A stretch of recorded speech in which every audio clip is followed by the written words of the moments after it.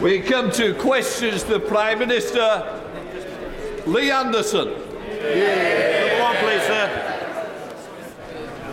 Prime Minister. Mr. Speaker, this morning I had meetings with ministerial colleagues and others. In addition to my duties in this House, I shall have further such meetings later today. Lee Anderson. Thank you, Mr. Speaker, and Happy New Year to you. Now then, the Horizon Post Office scandal saw hundreds of innocent people sent to prison. People like a former constituent of mine who went to jail for 3 years. Now, during this scandal, the leader of the Liberal Democrats was the minister in charge of the post office. In charge of the post office.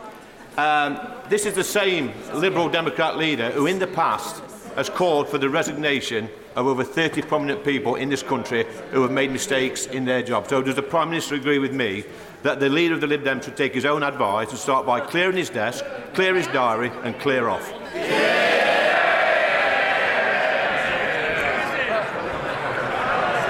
Mr. Speaker, this is one of the greatest miscarriages of justice in our nation's history. People who worked hard to serve their communities had their lives and their reputations destroyed through absolutely no fault of their own. The victims must get justice and compensation. Sir Win Williams' inquiry is undertaking crucial work to expose what went wrong, and we've paid almost £150 million in compensation to over 2,500 victims. But today I can announce that we will introduce new primary legislation to make sure that those convicted as a result of the Horizon scandal are swiftly exonerated and compensated. We will also introduce a new upfront payment of £75,000 for the vital GLO group of postmasters. And can I thank my honourable friend, the member for Thirsk Malton, for all his hard work on this issue. He will set out more details to the House shortly. We will make sure that the truth comes to light, we right the wrongs of the past, and the victims get the justice they deserve. Leader of the Opposition, Keir Starmer. Thank you, Mr. Speaker. I heard what the Prime Minister just said about the Post Office scandal. It is a huge injustice. People lost their lives, their liberty and their livelihood, and they've been waiting far too long for the truth, for justice and for compensation. So I'm glad the Prime Minister is putting forward a proposal. We will look at the details, and I think it's the job of all of us to make sure that it delivers the justice that is so needed. Mr. Speaker, back in 2022, when Boris Johnson claimed he would send asylum seekers to Rwanda, one ambitious Tory MP had reservations. He agreed with Labour that it wouldn't work. It was a waste of money. It was the latest in a long line of gimmicks. Does the Prime Minister know what happened to that MP? Well, Mr. Speaker, what that honourable gentleman refers to is a document that he hasn't seen, I haven't seen, and has been reported second-hand in a bunch of media newspapers. But what I can tell him is I am absolutely clear that you do need to stop the boats, and that's what this government and that MP is going to deliver. I notice he didn't deny it, Mr. Speaker. I'm not surprised. £400 million of taxpayer money down the drain. No one sent to Rwanda. Small boats still coming. It's hardly a surprise he wanted to scrap the scheme when he was trying to sneak in as Tory leader. But he's been caught red-handed opposing the very thing that he's now made his flagship policy. Which member should we listen to? The one before us today, or the one who used to believe in something?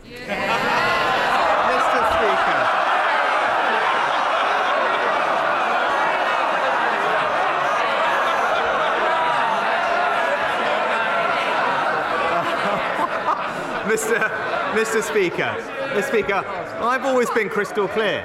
You do need to have an effective deterrence to finally solve this problem. In fact, the National Crime Agency agree that you need, in their words, an effective removals and deterrence agreement. And that's why, after becoming Prime Minister, I negotiated a new deal with Albania, thanks to which we have seen a 93% drop in illegal arrivals from Albania. That's how Australia stopped the boats. That's why Italy, Germany and Austria are all looking at similar schemes. He's the only one who's opposed to a proper deterrent. Not because it doesn't work, because he doesn't actually believe in controlling migration, Mr. Speaker. Every single time he picks the people smugglers over the British people. Mr. Speaker, we should smash the gangs, process the claims and end hotel use. That's our plan. And unlike the Prime Minister, I believe in it. But I'm going to hear the questions. I don't want interruptions, please. It's very important. It's a very important topic, and I take it seriously. I hope members also wish to start taking it seriously. Prime Minister. Mr. Speaker, last year he started the year saying he was Mr. Steady. Then at his conference he was Mr. Change. Now he's flipped back to Mr. More of the same. It doesn't matter how many relaunches, flip-flops he does, he'll always be Mr. Nobody. And here's the tragedy of his leadership. He spends the whole time trying to convince people not to believe their own eyes, pretending that debt is falling, that the economy is going gangbusters, the NHS is in great shape. When he finally finds something he was right about, the Rwanda gimmick, he can't even take credit for it. When's he going to stop pretending that up is down, that black is white, admit that whether it's the economy, immigration, the NHS, he has failed? Mr. Speaker, well, let's just go through his checklist. He talks about the backlog, 112,000 decisions made last year, a higher number than in any year in the past 2 decades, Mr. Speaker. He talked about hotels. Well, the first 50 are being closed and there are more to come, Mr. Speaker. He talks about the numbers. Well, they were down by over a third last year, Mr. Speaker, the first time that's happened. And then he talked, Mr. Speaker, he talked about smashing the gangs. Well, if he does care about smashing the gangs, why doesn't he own up to the fact that when it came to the Nationality and Borders Act, he blocked, delayed and voted against the powers in that act, which have allowed us to now arrest hundreds and hundreds of people connected with that illegal trade who have been sentenced to hundreds of years in prison. He opposed that because he chooses the criminal gangs over the British people every time.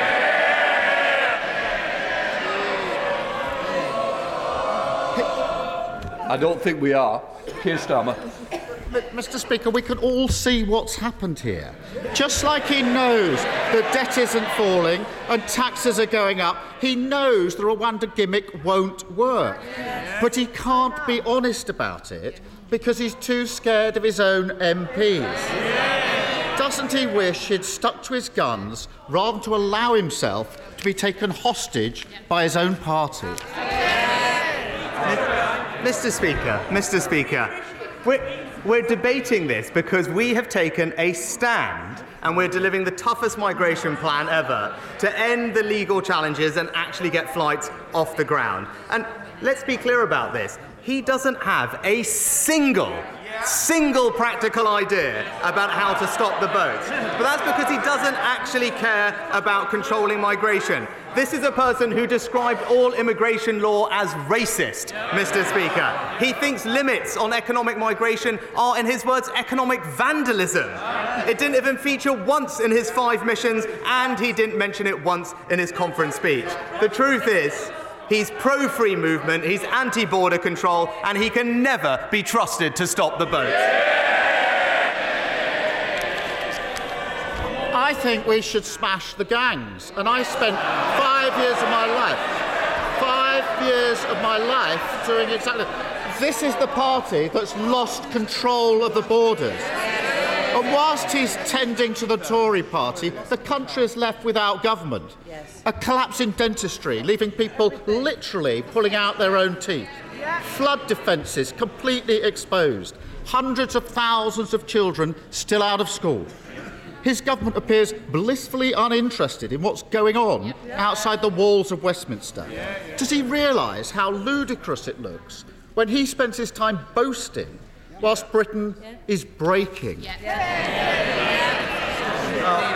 Mr. Speaker, I'm glad he brought up our schools, because there's nothing more important than ensuring our children get a world-class education. And that's why I'm pleased that, in spite of Labour opposing every reform that we made, our children are now the best readers in the Western world, Mr. Speaker. But he's right that attendance is important, and that's why we're investing millions of pounds more to provide support for absent pupils. We launched a national campaign, and just this week we've doubled the number of attendance hubs to support over 1,000 at the most vulnerable schools. But I am surprised to hear him raise that topic, because from longer lockdowns or voting against our minimum service laws, his priority has always been keeping our children out of school, Mr. Speaker. It's always the same with him. There's no plan. It's just peddling one thing to his union friends and another thing to the British people. New year, new nonsense. Every week he stands here and tells the country they should be thanking him, not questioning him. Point out that the view on the ground is very different to that from his private jet, and he says you're talking the country down. He just doesn't get it. He doesn't get what a cost of living crisis feels like. He doesn't know any schools where kids no longer turn up, and he doesn't understand what it's like to wait for a hospital appointment. Doesn't the country deserve so much better than a Prime Minister who simply doesn't get Britain? Mr. Speaker, well, from the last week we had, yet another half-hour speech from the Honourable Gentleman, and what a surprise, yet again, it didn't contain a single new idea. We've had 4 years of him as Labour leader, and it's still all slogan, no plan, Mr. Speaker. Now, just this weekend, Mr. Speaker,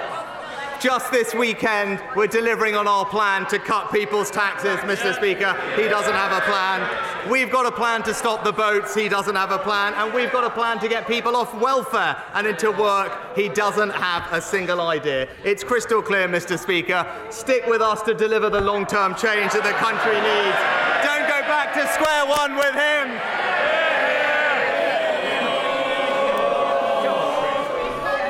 Let him ask the question before you shout for more. Chris Clarkson. Thank you, Mr. Speaker. I just know it's going to be fantastic. And a Happy New Year to you, anyway. It's almost spring when a young man's fancy turns to tax.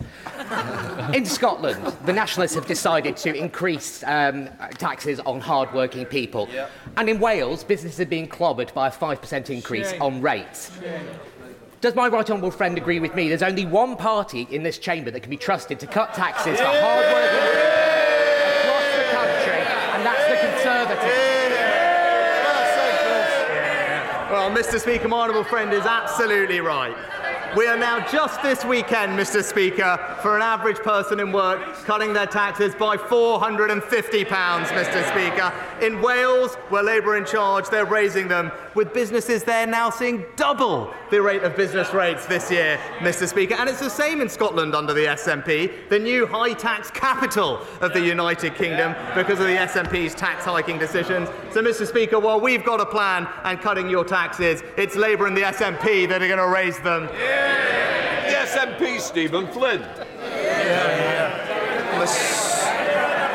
Mr. Speaker, a Horizon system introduced by Tony Blair, the former Labour Party leader and of course now a Knight's Garter, a Horizon system defended by the current leader of the Liberal Democrats, himself a Knight bachelor, a Horizon system scandal overseen by a former Conservative Prime Minister who now hides in the House of Lords as a baron.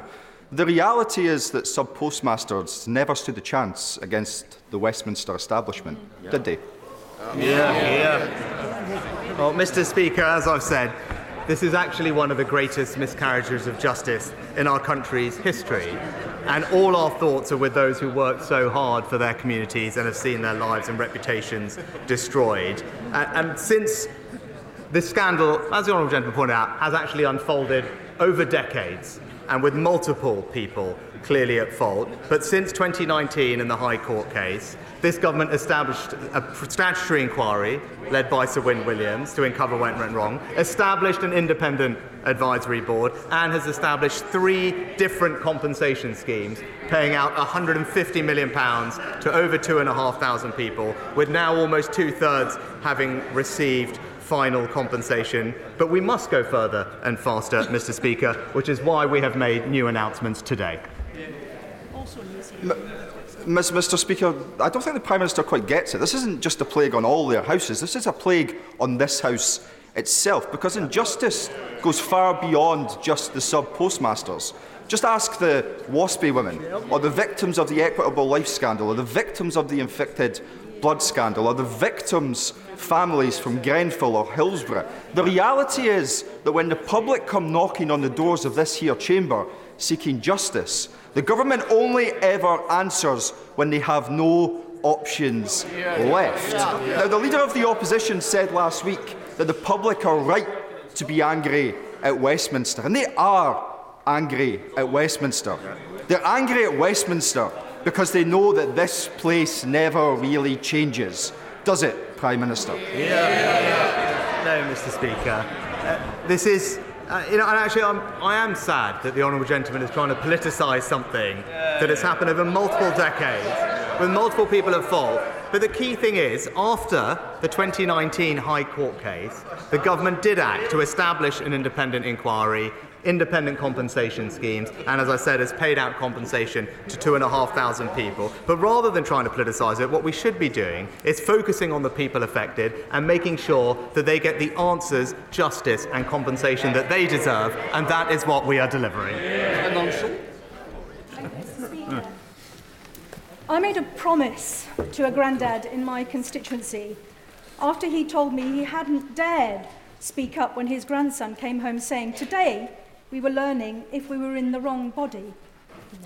Draft Schools guidance to support gender questioning children has now been published just before Christmas, and it's out to public consultation. But when we've all seen many individual people very publicly cancelled, lost their jobs, their reputation, their relationships, for simply supporting biological reality or championing fairness, women's safety, child protection, can I ask my right honourable friend, how will honest and open engagement be managed through this very important and sensitive consultation process? Can I thank my honourable friend for her important question and assure her that she's right about the safety and well-being of children being paramount in our thoughts, and that is at the heart of the guidance that we have published for consultation. But also, Mr. Speaker, parents fundamentally must be involved in decisions about their children's lives, and their involvement is a key part of this guidance. She's right to say there's a consultation process. That is an opportunity for everyone to engage with this guidance, and she's also right to say, and I agree with her, that those championing safety or indeed talking about the importance of biological sex should absolutely have the freedom to express those views, and she will see those views expressed in the guidance too. Stephen Farrell. Thank you, Mr. Speaker. I want to thank the Prime Minister for the £3.3 billion financial package which is now available to any restored Northern Ireland executive. However, we still need a discussion around the long-term financial framework before the next spending review. At present, Northern Ireland is seeing its public services in huge crisis, especially health, and there are urgent public sector pay pressures which must be addressed. Last month, the Secretary of State said that the negotiations with the DUP over the Windsor framework have concluded. Does the Prime Minister recognise the real dangers of continued drift in Northern Ireland and the urgent need for Northern Ireland to have a government?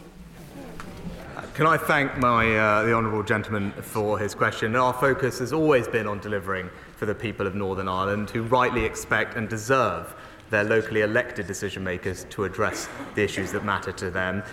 We have held talks with the DUP and believe that significant progress has been made and that there is now a very good basis for the executive to be restored. I thank him for his comments about the £3 billion financial package, and with that there is a real chance to restore the executive, resolve pay for public sector workers rapidly, and get Northern Ireland and its public services moving again. James Grundy. Thank you, Mr. Speaker. The Atherley Way bypass in Lee was first proposed over 60 years ago, but to this day remains unfinished. I recently met with representatives of Wigan, Warrington and St Helens Council, as well as the Mayor of Greater Manchester, and I'm pleased to say an agreement in principle has been reached to bring forward proposals to complete the bypass. Would the Prime Minister also like to throw his support behind this vital project for my constituents in Leeds?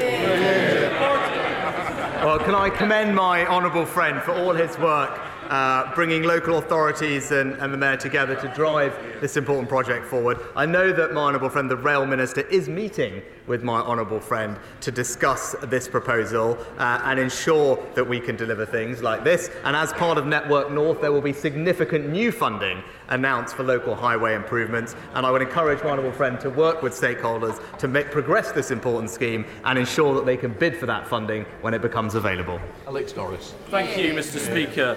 Mr. Speaker, can I ask the Prime Minister very simply, for the public record, whether he personally met Mr. Akhil Tripathi in April last year, prior to Mr. Tripathi giving him £38,000 for the hire of a private jet? Mr. Speaker, all my declarations are made in the usual way, according to the usual processes. Whip's question.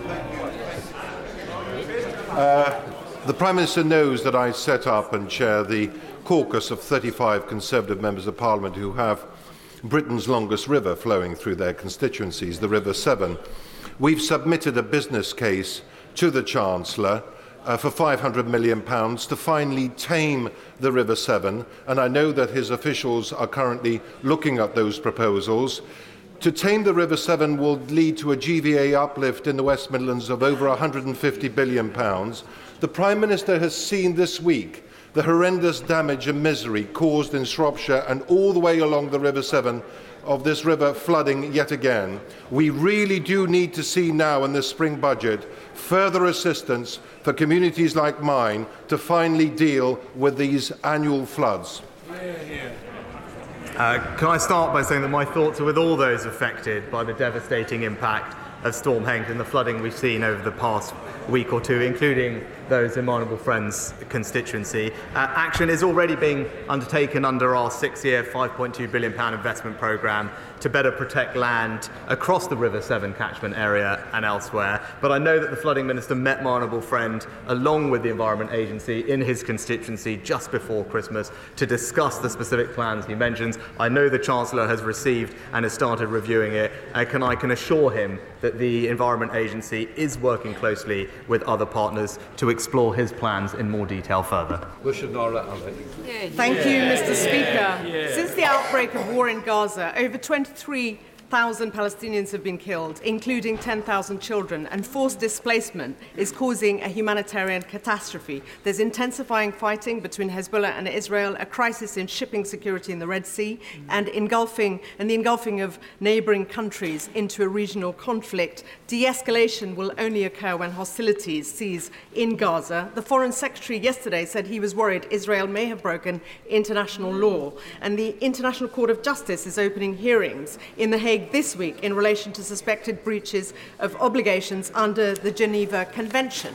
Will the Prime Minister make public legal advice our government requested and received on suspected breaches of international law by Israel and the implications for UK policy, including relevant arms exports? Mr. Speaker, we continue to call for international humanitarian law to be respected and civilians to be protected, and that is what our current legal assessments say is happening. And as the Foreign Secretary outlined yesterday, that Israel plans to act within international humanitarian law and has the ability to do so. But we are also deeply concerned about the impact on civilian population in Gaza. That's why we've trebled the amount of aid that we provide to the region. And just recently, we sent our first maritime shipment of aid to Egypt. A UK military ship delivered over 80 tons of new blankets and life-saving medical equipment for Gaza. And we are working with Jordan to find more land routes. We will continue to do everything we can to support the vulnerable people who are being impacted by what's happening on the ground. Thank you, Mr. Speaker. Thank you. Stop the delays. In my constituency, the new Hillingdon Hospital has full planning permission has full funding and enabling works is well underway. Would my right honourable friend, the Prime Minister, agree with me that this new state-of-the-art hospital will uplift the health benefits for the residents of Uxbridge and South Ruislip? And will he join me in visiting the project site at a time where his diary allows?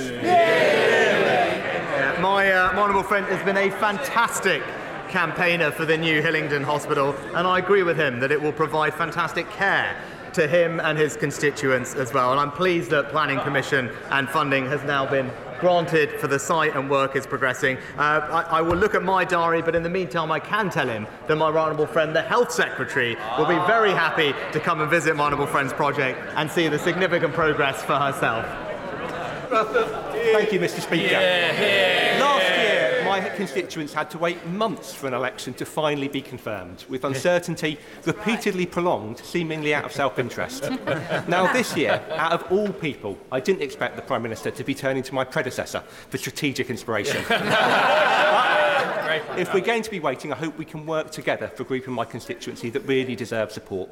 Will the Prime Minister meet with some fantastic kinship carers in mid-Bedfordshire to talk through how we can progress the strategy, make it go further, faster, and crucially, why Bedfordshire might be a fantastic place for one of the proposed pilot areas? Well, Mr. Speaker, can I pay tribute to all our kinship carers for the incredible work they do. I'll be very happy to review the plans that the honourable gentleman mentioned and make sure that ministers have a look at them too. And as I said, pay tribute to all of those in his constituency and elsewhere that are doing a terrific job. And in government, as he knows, we are looking at ways we can support them further and will continue to do that. Deborah Miller. The Prime Minister knows that in Basingstoke we also need a new hospital, and that's why he's given £900 million for our hospital trust to make that happen. Does my right honourable friend agree that this is a once-in-a-lifetime investment and must modernise not just the NHS healthcare that's provided, but also support his plan to double medical training places by 2031? And we're also ready to build our hospital a bit quicker if that helps. Mr. Speaker, I am pleased that through our new hospitals programme, Hampshire's Hospital Trust, the NHS Foundation, will receive significant investment to ensure that excellent care is available for her and all her constituents. I think the Trust started their consultation last year and the results are due at the end of March, and we'll look forward to making sure that we can deliver this project as quickly as possible as part of the record capital investment in the NHS to deliver faster, better care to patients everywhere. Lesterson. Happy New Year, Mr. Speaker. Happy New Year. Reports suggest that the Prime Minister's family investment company, Catamaran Ventures, is being wound up and that his wife's is exiting her interests in her childcare company, Koru Kids. So will the Prime Minister keep his promise to the Liaison Committee, which includes a number of Conservative MPs, and confirm whether or not he has forgotten to register any of his financial interests? And will he publish all details of Catamaran Ventures investments? Mr. Speaker, I take very seriously my responsibilities to register and declare all of my relevant interests. All of them have been declared in accordance with the ministerial code, and it is the role of the independent advisor to advise on what is necessary to publish within that list, including in the case of ministers' family members. And when specific questions are asked in things like liaison committee, as I have been in dialogue with the committee, declarations are made on top of that, which I have made, and as I made from the dispatch box, my wife has been an investor in British companies over the past years, but that is now something that she has ceased to do further going forward. Anna Firth. Speaker, new, very large shellfish beds have been discovered in the Thames estuary, including razor clams and manila clams, both highly prized around the world. So will my right honourable friend join me in congratulating local fisherman Mr Paul Gilson on his proactive work? And will he come to Leigh-on-Sea, meet my local fishermen, so we can discuss how to maximise this brilliant Brexit bonus for Essex fishermen? Well, can I join my honourable friend in welcoming this fantastic discovery? We have been capitalising on the benefits of Brexit since we left the EU, and we're making sure that we can transform opportunity in the UK, particularly in fishing communities. I know my honourable friend, the Minister for Farming and Fishing, would be happy to meet with her to discuss what more this could mean. And I hope I also have an opportunity to come and see her and see this incredible discovery for myself too. Hamilton. I was a nurse in our NHS for 25 years. It is an offence to my colleagues and our patients when the Prime Minister pretends he's got a grip on NHS waiting times. Despite his big pledge to cut them, they've risen by 500,000 in the last year alone. He can blame striking all he likes, but after 14 years of Tories, who can possibly say that NHS is better off? Mr. Speaker, can I thank the honourable lady for her decades of service in the NHS and commend all the work of our fantastic, hard-working nurses in the NHS. And I'm pleased that we've delivered early on our manifesto pledge to have 50,000 more nurses in the NHS, together with record numbers of doctors, elective surgical hubs, community diagnostic centres, all of which means that we are now treating more people in the NHS than we have ever done before. One thing that is hampering progress on tackling the waiting list is obviously industrial action. So I hope that the honourable lady can join with the million NHS workers, including nurses, midwives, therapists, paramedics, consultants and specialty doctors, all of whom have reached a fair and reasonable pay settlement with the government, and urge the junior doctors to do the same. Andrew Percy. Mr. Speaker, I believe that not all Jewish people are bad. Palestinians are dying whilst the Zionists are laughing their lives away. How do you send letters believing the Western media on how Hamas is a terrorist group? For all I know, the only terrorist group is the Zionists. Not my words, words produced by pupils as young as 11 in schools in this country, one of whom signed off their letter saying they sought vengeance. That word was, however, crossed out. In another school in the northwest of England, pro-Palestinian activists were invited in to educate pupils on the history of Palestine and displayed slides to their students which denied the existence of the State of Israel. And in other schools, we know they have allowed absences for people to attend protests, where there have been, of course, many examples of anti-Semitism. This is completely unacceptable. Can I ask the Prime Minister to look at what is going on in our schools and to hold an independent review on how we can do more on our curriculum to educate about the perils of anti-Semitism? Can I thank my honourable friend for raising what is a deeply concerning issue?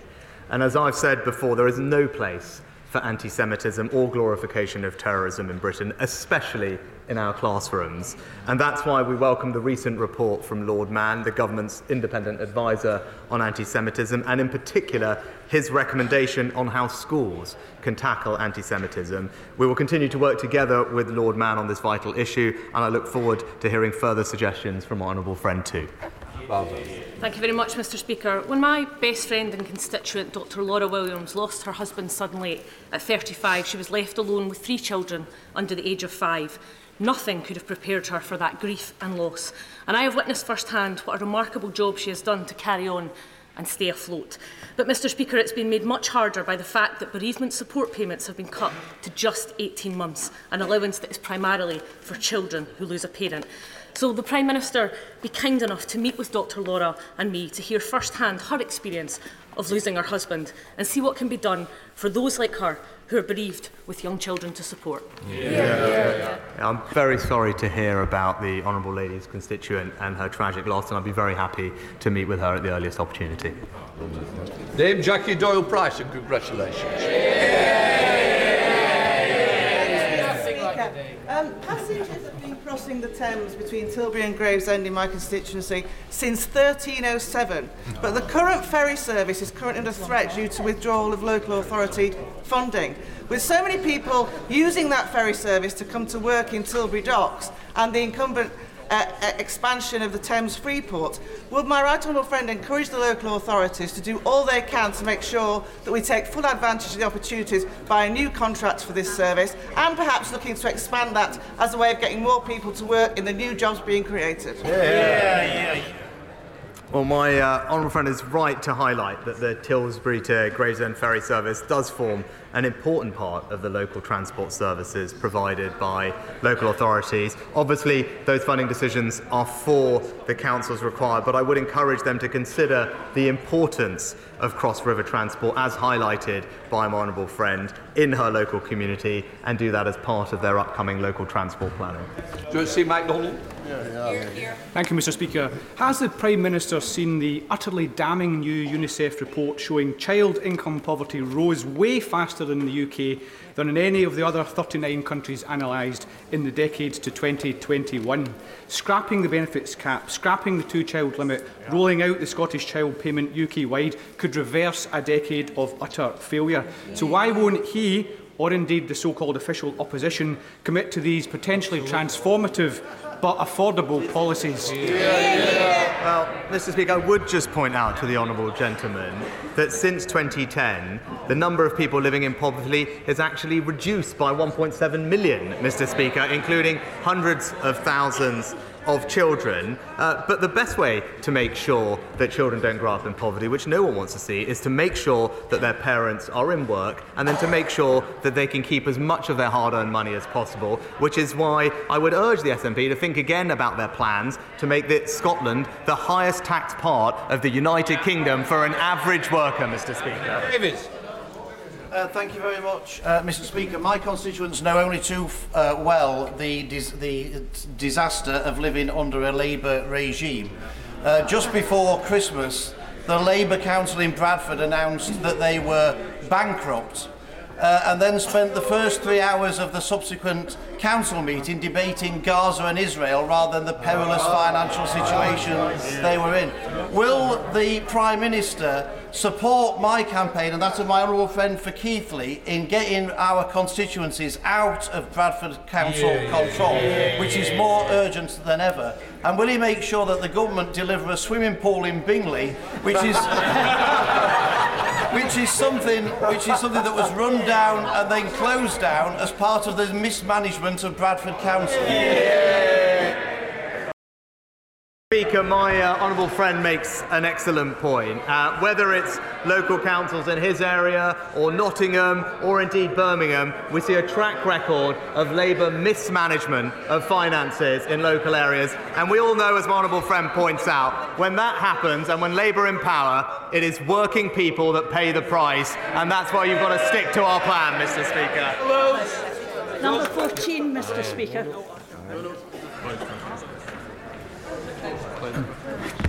Mr. Speaker, we are providing extensive financial support worth over £100 billion, or £3,500 per household on average between 2022 and 2025 to help everyone with their energy bills.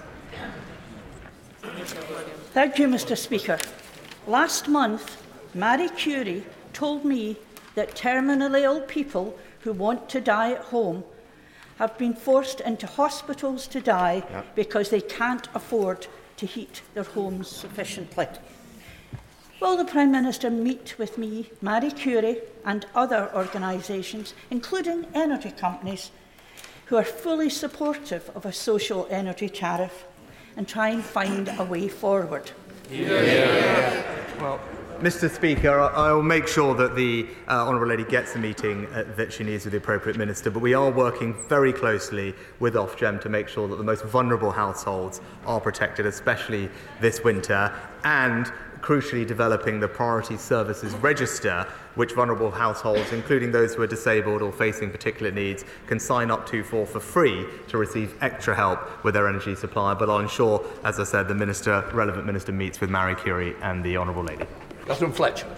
Speaker, prioritising connecting towns in the north of England is a big part of Network North. So you'll be pleased I've got a suggestion. Direct trains between Preston and Liverpool don't exist because you have to get off because there's buffers at Ormskirk. Now, science and technology in new multimodal battery trains is going to allow that to be an accessible possibility, and then get Midge Hall Station reopened in Leyland. So does my right friend agree with me that that's a great idea and we should crack on with it?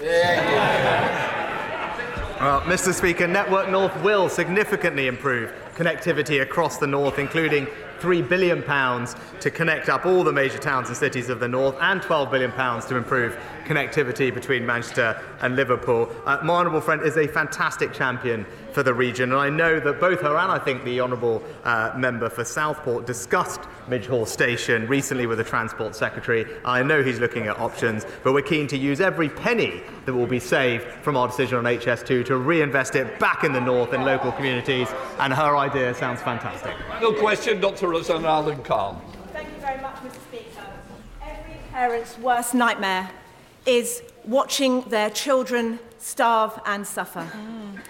Yet in Gaza, living hell is being realised, with innocent children eating weeds and 1,000 children having lost one or more legs, many of which have to have them amputated without anaesthesia or pain relief. I'm sure the Prime Minister will agree that this is inhumane. So will he please publicly call for unhindered access of food and medicine to reach Gaza and tell Israel to stop attacking healthcare facilities? Mr. Speaker, as I've said previously, we're deeply concerned about the devastating impact of the fighting in Gaza on the civilian population, particularly, of course, children. Too many people have lost their lives already, and there is a desperate need for increased humanitarian support to Gaza. I've stressed those points repeatedly to Prime Minister Netanyahu, and we are doing our bit to get more aid in. As I said, we've trebled our aid commitment. We've earlier this month sent in the first maritime shipment of aid into Egypt, which will help, and we're working with the United Nations to deliver a new humanitarian land corridor from Jordan into Gaza, because I agree with her, we want to see more aid into Gaza, helping the most vulnerable people, and we should be proud in this House that the United Kingdom is playing a leading role in making that happen. That completes Prime Minister's questions. I'll let the Chamber clear.